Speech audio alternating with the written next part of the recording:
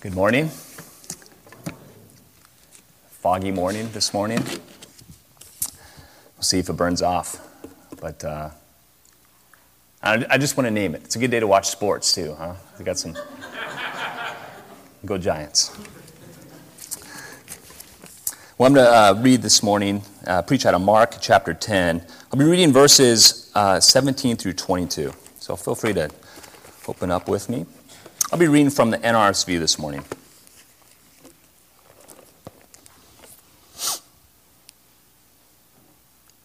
Mark 10, verses 17 through 22. As he, Jesus, was setting out on a journey, a man ran up and knelt before him and asked him, "Good teacher, what must I do to inherit eternal life?" Jesus said to him, "Why do you call me good? No one is good but God alone. You know the commandments. You shall not murder, you shall not commit adultery, you shall not steal, you shall not bear false witness, you shall not defraud, honor your father and mother." He said to him, "Teacher, I have kept all these since my youth." Jesus, looking at him, loved him and said, "You lack one thing. Go, sell what you own, and give the money to the poor, and you will have treasure in heaven. Then come, follow me." When he heard this, he was shocked and went away grieving, for he had many possessions. This is the word of the Lord. Let's pray.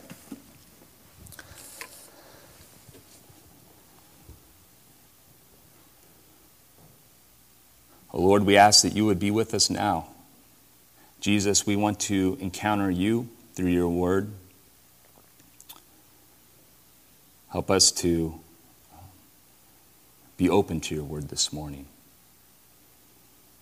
And may the words of my mouth and the meditations of all our hearts be pleasing, be acceptable to you, O Lord, our rock and our redeemer. Amen. The Hamburger Haven was my favorite Greasy Spoon diner in San Francisco. It had this funky circa 1970s orange vinyl furniture, and it had grease stains on the wall. But breakfast there was amazing and super cheap. The Haven was just a couple blocks away from the University of San Francisco, so it was a really good place to grab some cheap food with students when I was doing campus ministry at USF. It was a great place to talk about the sort of epic things one talks about with college students. And I had one conversation there with a student named Jim that to this day is still really strong in my memory. As Jim and we had finished our meal, and we were sipping coffee and talking, and I learned that something wasn't quite right with Jim. It wasn't just a mound of greasy food we had just scarfed down. From the outsider's perspective, everything seemed so right for Jim. Jim was smart. He still is. He was a really smart guy. He was a senior at the time, and just in a few weeks he'd be named valedictorian of USF. I asked him, "Jim, how do you know you're going to be, valedictorian? It's not the end of school yet." And he's like, "Well, I've never got anything lower than an A, so I kind of ruled things out, process of elimination." It's pretty amazing. And not only that, he wasn't like a lightweight English major like myself. He studied finance and economics, and just for fun, he studied Japanese as well. And he was conversant in Japanese. He wasn't just a smart kind of bookworm guy. He also was socially adept. He was a part of our fellowship. He led worship. He was an RA, and even amidst all these different activities, he always had time for friends.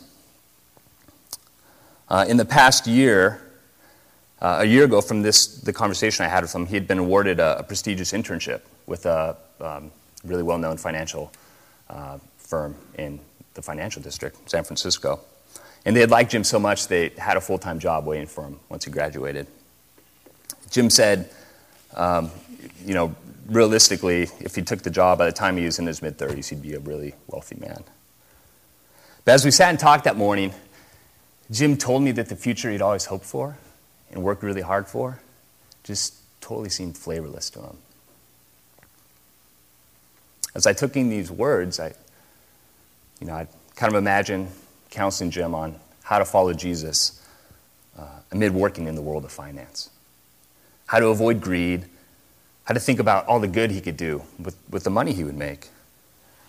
He could give away a lot of his income. I have to admit, I was raised in support at the time. I thought, maybe, Jim, I might benefit from your ample generosity. Who knows? But as I probed deeper, that wasn't it. It wasn't just how to approach work. It was something else. There's a different kind of restlessness in Jim. I could see a sort of wildness in his eyes, a sense of freedom and adventure, that realization that maybe a different kind of life was possible. A new vision of life had captured Jim. I would learn that this vision of life had turned his life upside down. And there we were at the Haven, trying to figure out life together. As I'll share later, Jim had an unexpected encounter that changed his life and entire trajectory of his life. Like Jim, the man from our scripture today, by all accounts, seemed to be living life with the grain. Mark tells us he was a man of many possessions.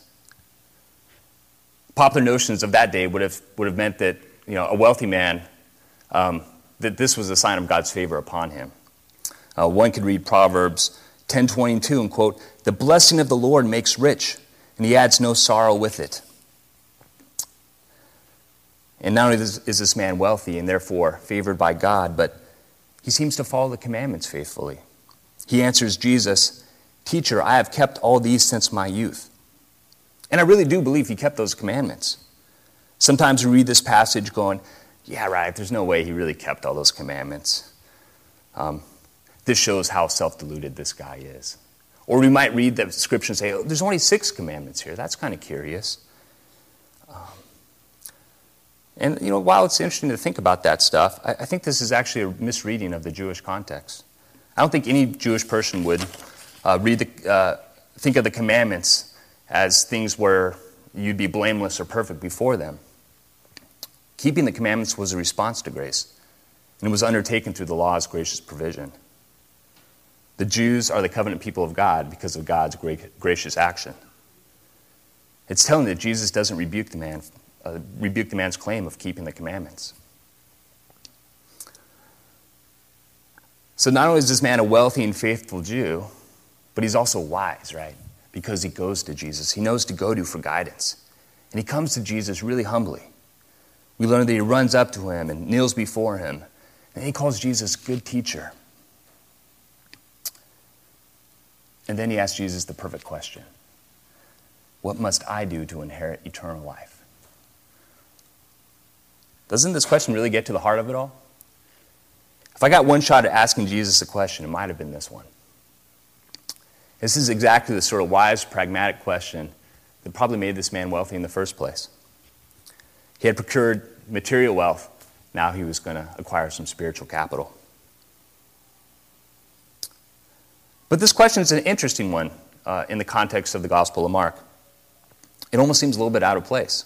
We've got to pay attention to this. The words eternal life in Greek, zoe aianos, don't occur anywhere else in the Gospel of Mark.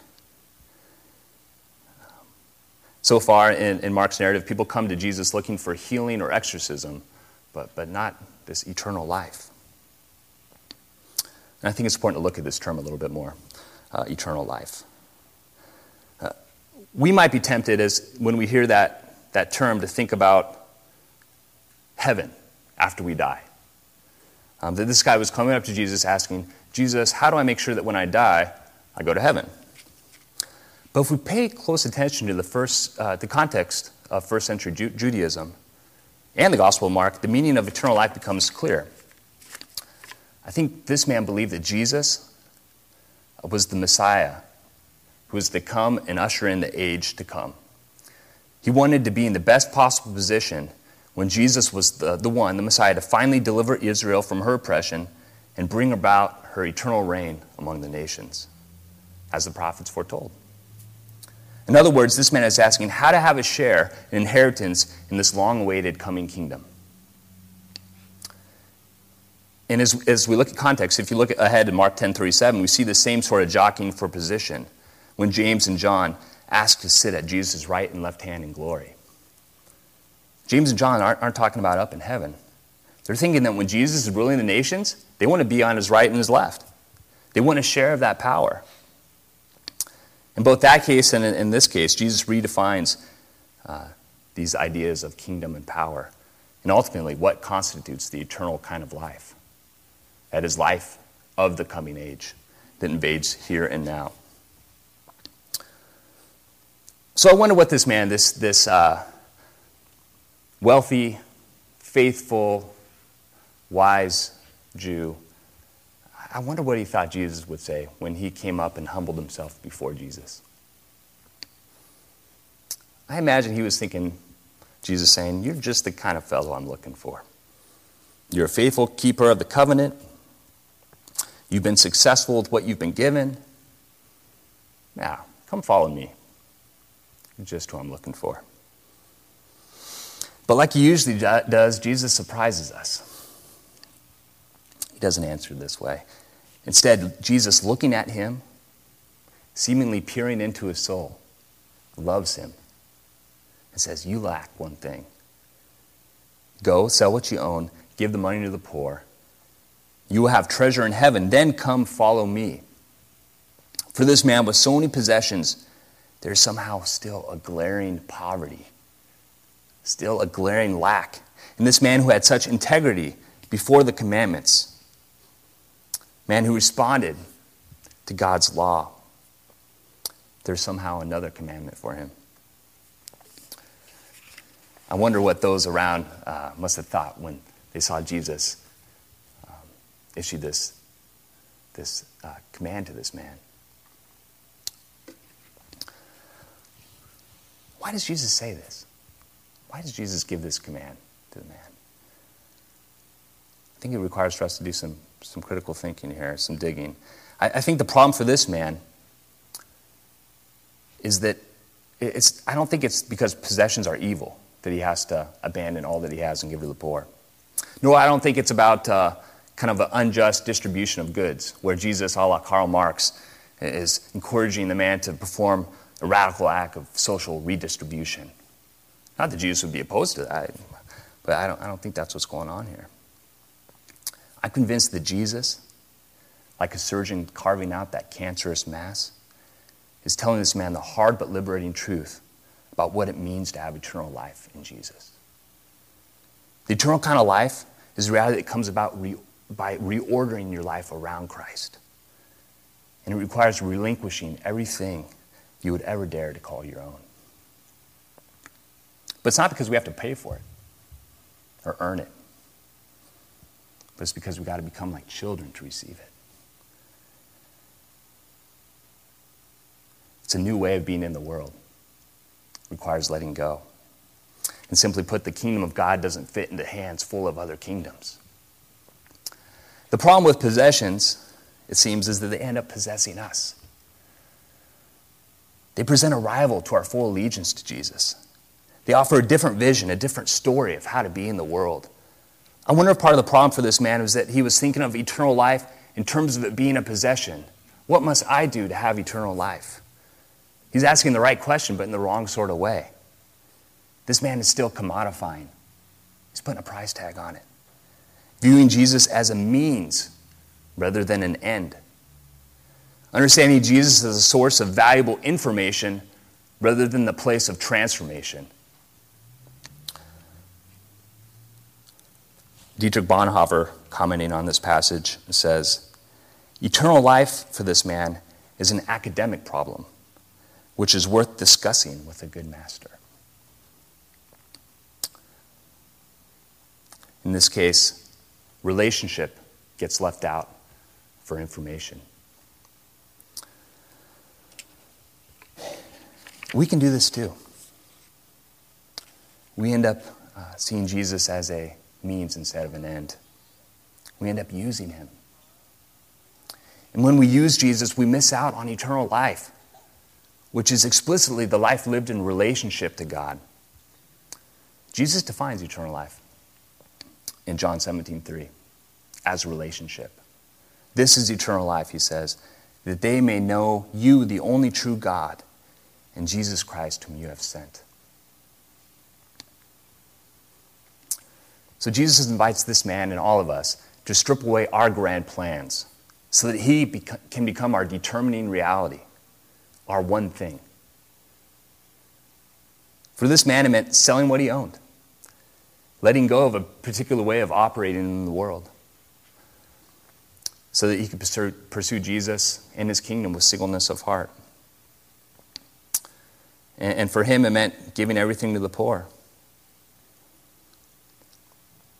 This isn't Jesus' command to everybody in the Gospels, but it is for this man, for his soul. Of course, when Jesus gives this man this very difficult commandment, you can tell how hard it really struck home. Scripture reads that he grieved over it. You know, it was a big loss right here, right? There'd be a loss of social standing, not to mention the comfort that comes from having the power that wealth brings, and a sense of security. Jesus is asking him to strip all that away for a different kind of security, a different kind of wealth, a different kind of social standing. Clearly, the more you have, as the cliche goes, the more you have to lose. I think this is why Jesus says it's difficult for those who have wealth to enter the kingdom of God. Because the kingdom's an upside-down one. It's an unexpected one. It's where the last are first and the least are the greatest. The King of Kings in this kingdom is nailed to a cross. And for some, this is hard to swallow. It is for me sometimes. The good news of the kingdom of God is that it's available for everyone, everywhere, all the time. Its availability is not a question. Our availability is the question. Are we available to it? So what do we do with a passage like this? I read this passage and it makes me squirm a little bit. It makes me think, what do I do, God, with this? It's tempting to spiritualize it, to think about it in the way that, where we read it and we say, well, I just need to kind of figuratively sell what I'm under the illusion of owning. But might there be more than that? If we, the highly educated citizens of the wealthiest country the world has ever known, aren't like this man sometimes, I don't know who is. I don't want to rule out the possibility that Jesus might be asking us to sell all that we have and give to the poor. I don't know what Jesus is asking you to do. I don't. But it feels pastorally wrong not to tell you to be open to what he might ask of you. In our own way, we all got to run up to Jesus and kneel before him and say, Lord Jesus, what would you have me do? And we should do this with humble hearts, not trying to fit Jesus into our plans, but trying to fit ourselves into Jesus' plans, making ourselves available to his. We shouldn't rule out the possibility of something radical or something normal. I've known people who, because of a sense of calling from Jesus, have abandoned their kind of culturally expected, well-off trajectories and have lived a life of service to and with the poor. This still happens here in the States and abroad. It's not an easy life. It's not romantic. Parents are often heartbroken to see their children follow this call of Jesus. I just visited a friend on Friday who, with his wife, have chosen to live in a really impoverished part of Oakland. And their lives are beautiful, but they're hard. He told me somebody just got shot and killed across the street from where they live. And you can see the tension in life and the stress there. But at the same time, the presence of Jesus in their lives is unmistakable. I just sense it when I'm around them. There's an abundance of life there. And other folks I've known who've pursued this intentional path with and for the poor have experienced the same thing amid the many difficulties that come from it. But there's also something beautiful about someone who works maybe in the world of finance, or works in an office, yet does so with freedom. With the freedom that comes from making Jesus your one thing. The freedom that comes from having your identity not wrapped up in your work, but in God who calls you his own. When we approach life this way, we're freed from having to make work our one thing, and free from fear and greed. We can approach work as a way in which we can glorify God. The most important thing, I think, to realize is that when our identity is rooted in Jesus Christ and him calling us his own, work for the glory of God will flow out of that place of identity, because you won't be reaching for it and grabbing for it in the work that you do. The good news for you and for everyone else, for me, is that Jesus looks on us and loves us. I love that part of the passage. Did you catch that? When it reads that Jesus looked at him and loved him, even before he responded. Jesus loves us too deeply not to tell us the truth about what's keeping us from him. What he may be asking of us may just totally shatter the foundations of our world, like apparently it did for this man. But Jesus' hard words come from love. And if they're from love, then it's for your ultimate and eternal good. You have to have that in mind. Jesus loved my friend Jim as he looked at Jim and told him to pursue a different life from the one he was planning. As we talked more at the Haven, Jim told me what happened. He was on the bus home one day from the investment firm's office, and Jim wrote about this later. I'm going to read his story in his own words. While living in San Francisco, I spent time working for a large brokerage firm. On one evening on my trip home from the office, I had no choice but to take the 31 Balboa bus line. Translation: a bus ride through one of the roughest, dirtiest, most defiled sections of the city, the Tenderloin. I did not want to see it, I did not want to hear it, but most of all, I did not want to smell it. The smell would engulf me, the liquor, the smoke, the grunge of the homeless. I sat quietly, facing forward, eyes closed, listening to my iPod, wanting nothing more than to be anywhere else. A sudden jerk of the bus caused me to open my eyes. There I was in a suit and tie, surrounded by men and women who perhaps had not bathed in days. I gazed out the window and saw a middle-aged man huddled in the entryway of a rundown hotel. I made eye contact with him, gave a quick smile, and nodded my head to acknowledge his presence. Then I saw something in his eyes. Though shaded by his greasy beard and ratty, long, grayish hair, his eyes lit up as if to say, "It feels so good to talk with someone."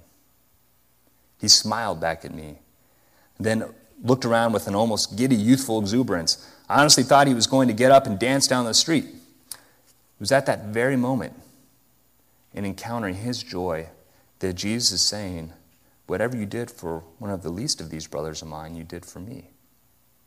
It came to mind.